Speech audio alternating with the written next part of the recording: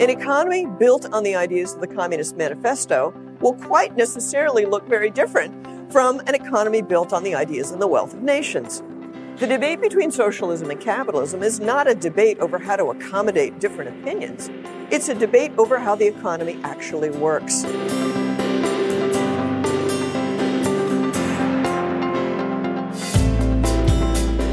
Welcome to the Acton Vault podcast, a product of the Acton Institute for the Study of Religion and Liberty.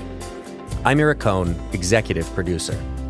This week, we're going back in time to January 3rd, 2008, and a lecture delivered here in Grand Rapids by Dr. Jennifer Roback Morse.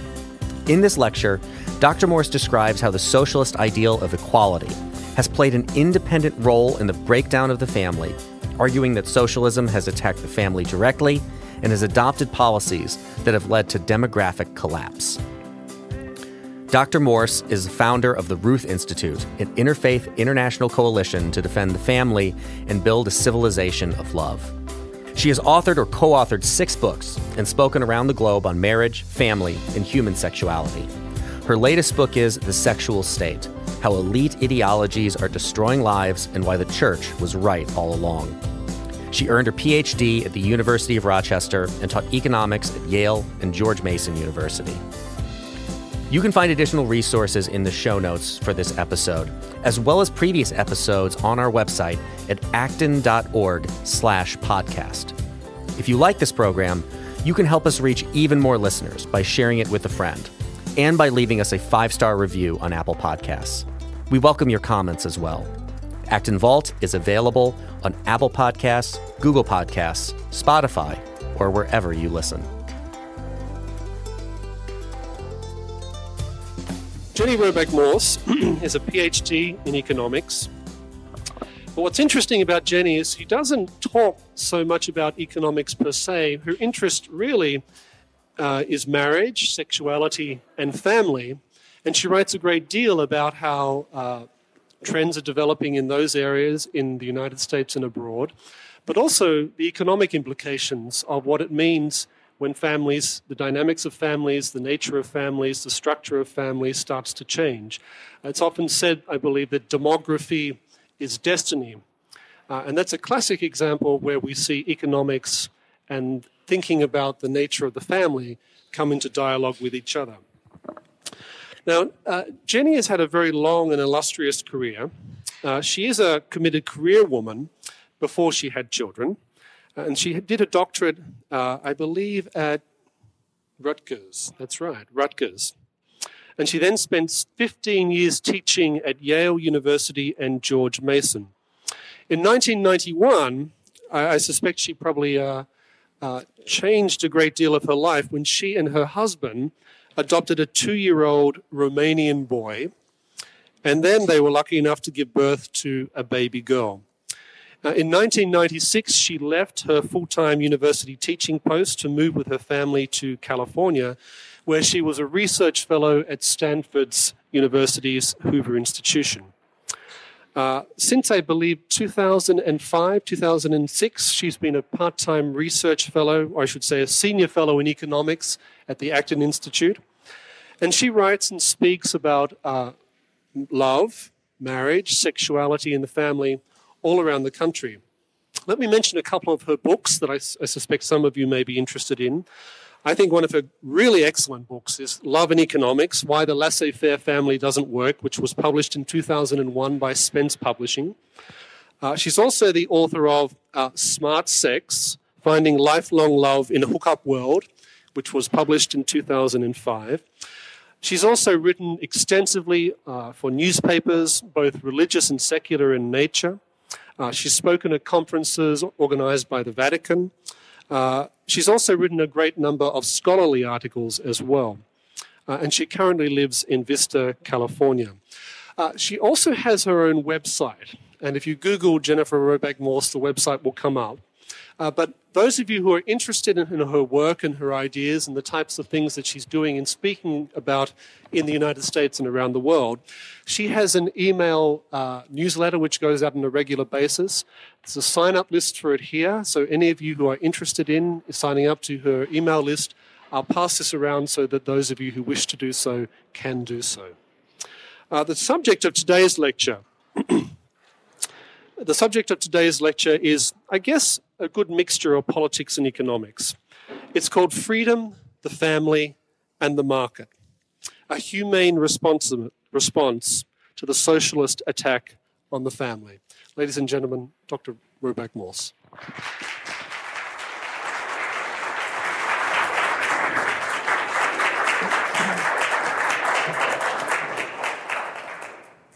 Thank you very much, Sam.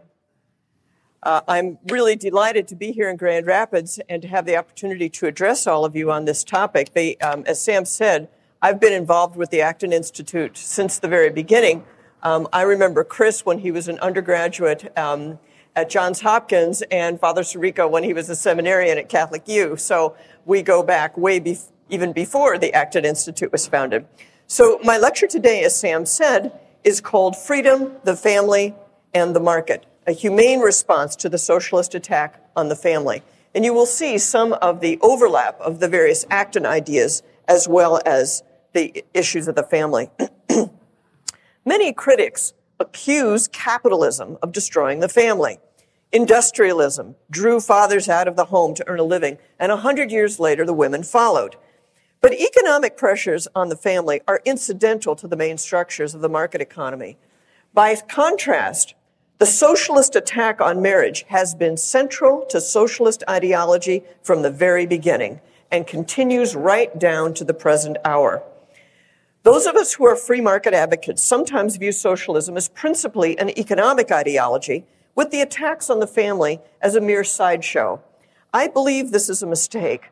I believe it's more accurate to view the socialist attack on the family and marriage in particular as simply a second front in their war in an attempt to centralize society entirely under the control of the state. So in this lecture, I'm going to make 3 points. First, I'm going to show that socialism is just as committed to abolishing the universal institution of marriage as it has been to abolishing the universal institution of private property. Second, I will show that the socialist program of eliminating gender differences and attacking marriage have serious consequences for economic and personal freedom. And finally, I will show that Christianity offers more appealing solutions to the problems that socialism claims to be solving. So first, let's deal with gender and marriage in socialist thought. Now, looking at American sexual politics, a person might conclude that absolute sexual equality in all areas of life was something that desperate socialists came up with when they realized they could never win on purely economic issues. But socialism has had marriage in its crosshairs from the very beginning. Frederick Engels equated the dominance of men over women with the dominance of capitalists over workers. He writes of an early, almost mythical period in which group marriage, without concern for who was whose parent, was the norm. According to Engels, the transition from group marriage to monogamy marked the beginning of the subordination of women. And here I'm quoting Engels. Quote, "The overthrow of mother right was the world historical defeat of the female sex. The man took command in the home also. The woman was degraded and reduced to servitude. She became a slave of his lust and a mere instrument for the production of children." Close quote. He argues further that the economic and legal status of women is intimately connected to the organization of the household. I ask your indulgence for an extensive quotation from Engels. I'm not, as they say, making this up. Quote, "The legal inequality of the two partners bequeathed to us from earlier social conditions is not the cause, but the effect of the economic oppression of women. In the old communist household, which comprised many couples and their children, the task entrusted to women of managing the household was as much a public, a socially necessary industry as the procuring of food by the men. With the patriarchal family, and still more with the single monogamous family, a change came. Household management lost its public character. It no longer concerned society. It became a private service. The wife became the head servant, excluded from all participation in social production. Within the family, the husband is the bourgeois, and the wife represents the proletariat. The first condition for the liberation of the wife is to bring the whole female sex into public industry. This in turn demands that the characteristic of the monogamous family as the economic unit of society be abolished. Close quote. Now, this perspective of Engels helps explain why so many on the left have been essentially undisturbed by the collapse of the Soviet Union. Now, free market advocates didn't appreciate the fact that the command economy was only one front on the war for collective society. I thought, perhaps you thought, that when Soviet communism collapsed, that would be the end of it. The Marxists would get it, and they'd all go home. But in fact, they did no such thing. The collectivization of the family is the other and perhaps the more serious front. That yearning for the mythic communal past of group marriage and group responsibility for childcare explains a number of the priorities of the lifestyle left. Women belong in the market employment, not just because they enjoy the work or they need the money. Women belong in the market because working mothers require some form of childcare outside the home.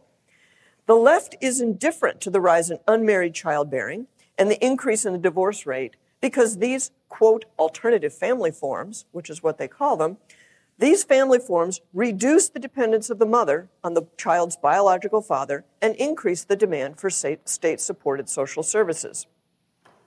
So I will now show how weakening marriage diminishes both economic and personal freedom. Now, many of us support one of the stated objectives of feminism of creating equal opportunities and incomes for women.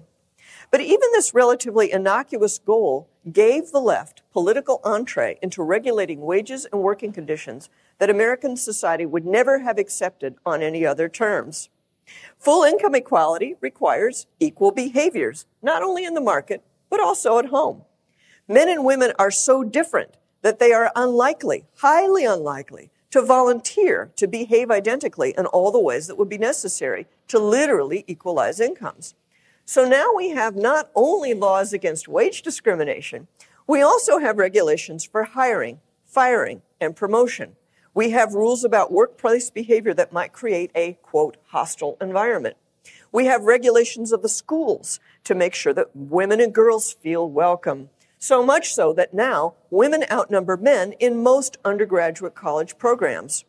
The federal government demands equality in college athletic programs, and some feminist advocates advocate regulating the numbers of students in math, science, and engineering programs, which are the last male-dominated bastions within academic life. Socialist Spain even passed a law requiring husbands to do half the housework, if you can imagine such a thing. Now, because the left considers monogamous marriage a central part of the capitalist system of private property, they have put enormous energy into destabilizing marriage. Liberalizing divorce laws was one of the very first actions of the Bolsheviks in Russia in 1917 and of the socialist government in Spain in 2005. Our American experience with no-fault divorce illustrates why the advocates of centralized state power are so interested in divorce. Presented to the public as a great expansion of personal liberty, no-fault divorce has led to an increase in the power of the government over individual private lives. No-fault divorce frequently means unilateral divorce. That is, one party wants a divorce against the wishes of the other who wants to stay married. Therefore, the divorce has to be enforced. That means the coercive machinery of the state has to be wheeled into action to separate the reluctantly divorced party from the joint assets of the marriage, which usually means the family home and the children. Family courts then end up telling people what to do in order to enforce this separation, which one of them didn't really want. Family courts tell fathers how much money they have to spend on their children and how much time they get to spend with them. Courts tell mothers whether they can move away from their children's fathers. Courts rule on whether a father's attendance at a Little League game, a public event which anyone can attend, whether his attendance at a Little League game counts toward his visitation time. Courts rule on which parent gets to spend Christmas Day with the children, down to and including the precise time of day that they have to turn the child over to the other parent. Involving the family court in the minutiae of family life amounts to an unprecedented intrusion of the state into the private lives of individuals. And it's a blurring of the boundaries between private and public life. People under the jurisdiction of family courts can have virtually all of their private lives subject to its scrutiny through psychological evaluations and the like. If the courts are influenced by an ideology such as feminism, that ideology will end up reaching into the bedroom and kitchen of every household in America. Now, at the same time, the breakup of families or the failure of families to form in the first place leads to an expansion of state authority and expense.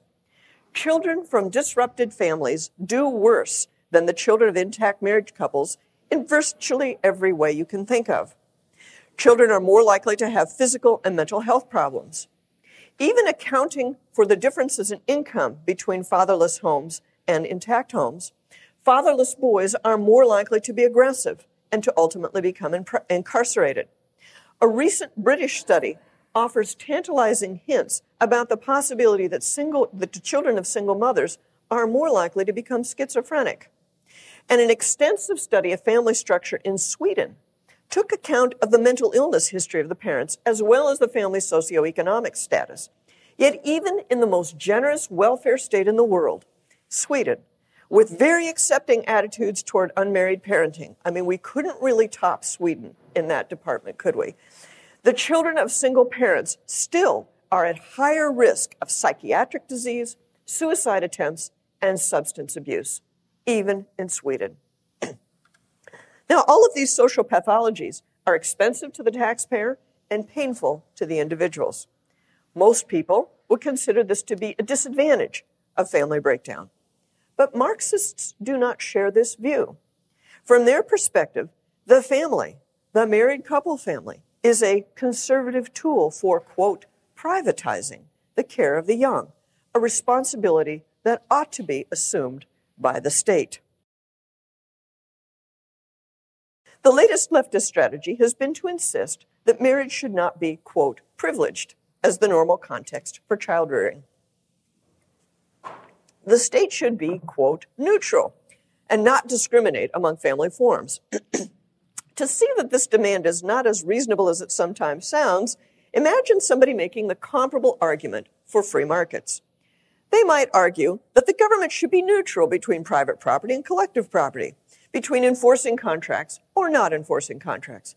People who want contracts should pay to have them enforced themselves. They should not ask the government to subsidize their private and possibly irrational preference for private property and contracts. Now, I don't think very many free market advocates would accept that kind of claim, that the state should be indifferent between a centrally planned economy and a market-ordered economy. An economy built on the ideas of the Communist Manifesto will quite necessarily look very different from an economy built on the ideas and the wealth of nations. The debate between socialism and capitalism is not a debate over how to accommodate different opinions. It's a debate over how the economy actually works. Everything from the law of contracts to antitrust to commercial law will all reflect some basic understanding of how the economy works in fact. Similarly, the debate over marriage is a debate over what marriage is and how it works in fact. I claim that the sexual urge is the natural engine of sociability, which solidifies a relationship between spouses and brings children into being. Others claim that human sexuality is a private recreational good with no moral or social significance. I claim that children have the best life chances when they are raised by their married biological parents. Others believe that children are so adaptable that having unmarried parents presents no significant problems. Some people believe that marriage is a special case of the free association of individuals. I say the details of this particular form of free association are so distinctive as to make marriage a unique social institution that deserves to be defended on its own terms and not as a special case of something else. One side in this dispute is mistaken. There's enormous room for debate, but ultimately, there's no room for compromise. The legal institutions, social expectations, and cultural norms will all reflect some view or another about the meaning of marriage. Trying to build a free society without marriage is like trying to build a prosperous economy without property rights. It sounds good on the chalkboard, but in reality, it simply can't be done. But perhaps the most destructive result of the attack on marriage has been the destruction of the little civil society of the family. In most societies, in most times and places, the married couple is the most basic unit of social cooperation. A man and a woman come together spontaneously to create a child and then work together to raise that child. Marxists believe that that cooperation is simply a fiction, a mere cover for the relationship of male dominance and power. Now, in countries where that Marxist belief has been institutionalized, the combination of ideology and taxes and benefits have subsidized unmarried motherhood. According to Patricia Morgan, writing for the Institute for Economic Affairs in London, some British government officials hold that, quote, the treatment of a married couple as a single financial unit should be discouraged, along with any predisposition in favor of the nuclear family, close quote. The state is presumed responsible for the support of children of unmarried parents. For all practical purposes, that means that the married and the childless are paying and are being taxed to pay for the children of the unmarried. Now, the results of that discrimination against marriage is that many women, particularly lower income and less educated women, now raise children completely on their own with little or no assistance from the child's father. The number of children born to unmarried mothers has increased from 8% in 1970 to 42% in 2004 in the United Kingdom. In the U.S., 37% of children are now born to unmarried mothers, and among African Americans in the U.S., over 70% of children are born to unmarried mothers. It's instructive to look at the country that has been most influenced by Marxist ideas, which is, of course, Russia. The old Soviet Union implemented all the main socialist ideas. The family and civil society were destroyed along with the economy. The result is one of the most unstable and unhealthy situations in the world. Because the Soviets discouraged marriage and wrecked the economy, Russia is in the bottom 5% of fertility rates in the whole world. At 1.27 babies per woman, the Russian population will be nearly cut in half every generation. That is to say, we're looking at a shrinking population on the largest physical country in the world. The population is shrinking. Now, because people were expected to spy on each other for the last 2 or 3 generations, nobody trusts anybody else. This further weakens the economy and reduces the propensity to marry and to have children. The net result of all of this is that the Russian worker who's expected to support a rapidly aging population is now less healthy and less productive than virtually any other worker throughout the developed world. So they're not only an aging population, but a very sick population. There won't be anybody really to take care of the elderly people as they age in the Soviet Union. And of course, they don't really have any social security system because there's no capital that anybody set aside to be able to invest to take care of the elderly. Now, the final point is that while the left made an idol out of equality, it has become very clear that many people are necessarily excluded from its concern with equality. The physically weak, the incapacitated, the disabled can never be the equal of the strong. Under the influence of leftist ideas, many countries completely exclude these people from the most basic protections of law.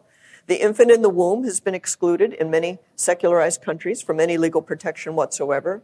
Euthanasia is sometimes described as mercy killing, but it has become clear that it's often simply killing for convenience. Now, it's not simply that the infirm are not useful, as you might expect from a purely utilitarian perspective. It's that the infirm, I believe, the disabled, are an affront to the ideas of equality. The child in the womb can't be the equal of the adult. The person at the end of his life can never again be the equal of the young person and the fit person. The disabled person, no matter how many resources are directed towards him, can never be made the equal of the person without disabilities. So they become non-persons. It is certainly the political left throughout the world that has promoted these policies and has offered the most elaborate justifications for them. Fortunately, Christianity proposes an alternative vision of life, of what is truly valuable and worth pursuing. Christianity insists that we defend the weak, rather than promoting equality. And it's become very clear, I think, that defending the weak is a different ethical mandate from creating equality. Defending the weak, of course, includes the right to life from conception till natural death. Our enemies worldwide are primarily from the left end of the political spectrum, who demand equality for every other group in every other circumstance other than life-threatening ones. Christianity, of course, also offers a different vision of gender. Under the Christian vision, we embrace the differences between men and women as part of the divine plan for teaching love and drawing us out of our natural self-centeredness. Marriage is inherently a gender-based institution because it helps men and women to bridge the natural differences that exist between us. Marriage is a school and household of love. Within the household, men and women learn to help each other, to cooperate with each other, and to understand one another.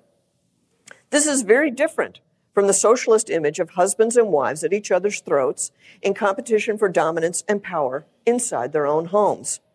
Socialists insist that love, sex, and reproduction be separated from each other for the sake of making men and women equal.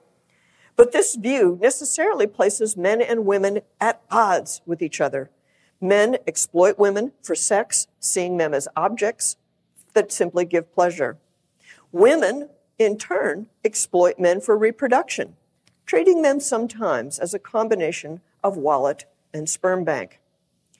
The Christian vision insists that marriage is the proper context for both sexual activity and child-rearing. The man's sexual desire for woman turns him towards love for her. Christianity insists that this love for her be connected with love for her children. The woman's desire for children turns her heart toward the man who will be the father of her children. Christianity insists that she love her husband rather than use him and discard him. Love, sex, and childbearing are all integrated with each other under the umbrella of marriage within the Christian vision. Now, and Christianity, combined with free market thinking, offers a different solution to the economic inequality between men and women that socialism has tried to promote. Marxist-inspired feminism insisted on identical incomes for men and women at every point in their working lives. This misguided concept of justice has shaped 40 years' worth of public and corporate policy, not to mention 40 years' worth of people's individual personal choices as women came to believe that their primary objective should be to be equal with men in the workforce all the time. But traditional male career trajectories demand the most intense investments early in our lives.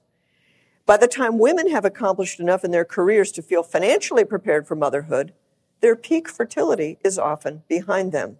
And of course, it takes a long time to figure that out by yourself.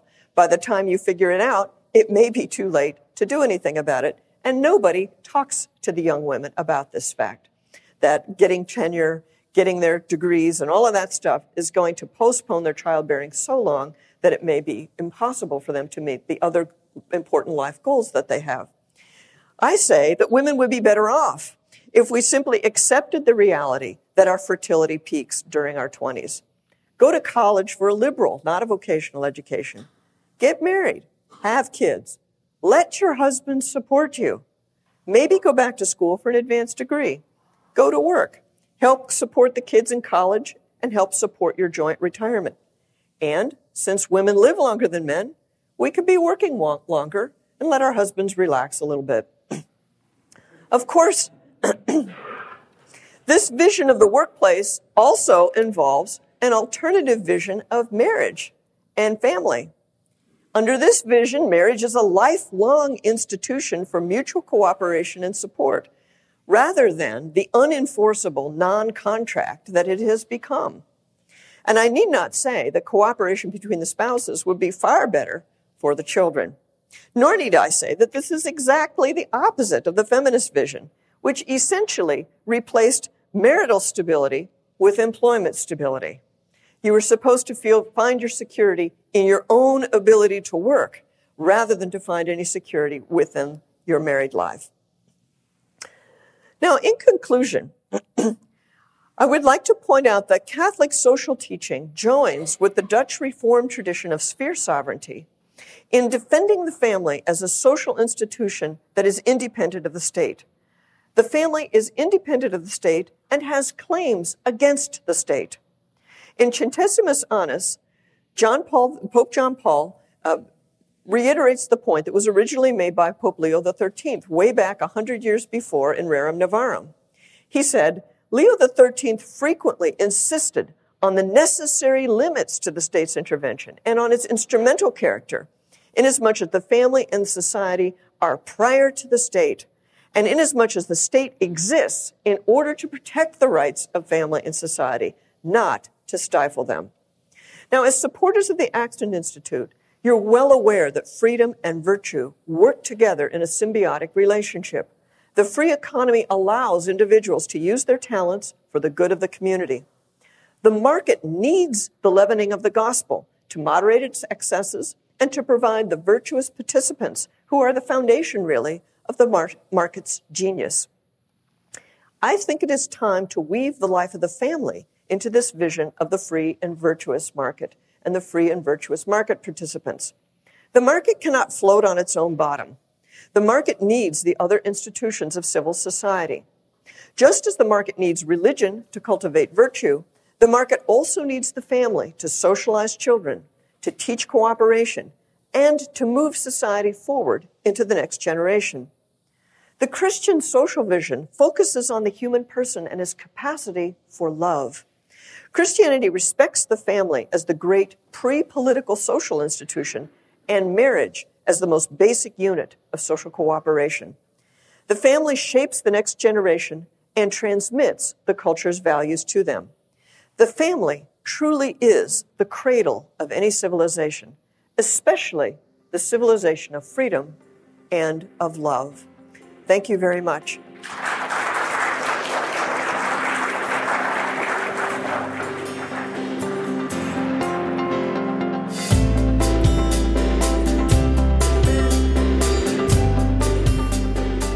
As always, thank you for listening. Our team loves putting this podcast together for you. It's encouraging to hear from our listeners. Feedback is incredibly important to us because it lets us know what you'd like to hear more of, including the kinds of topics you're interested in most. If you have comments, feedback, or ideas for a show topic or interesting guest, you can email our team at producer@acton.org. Until next week, for Acton Vault, I'm Eric Cohn.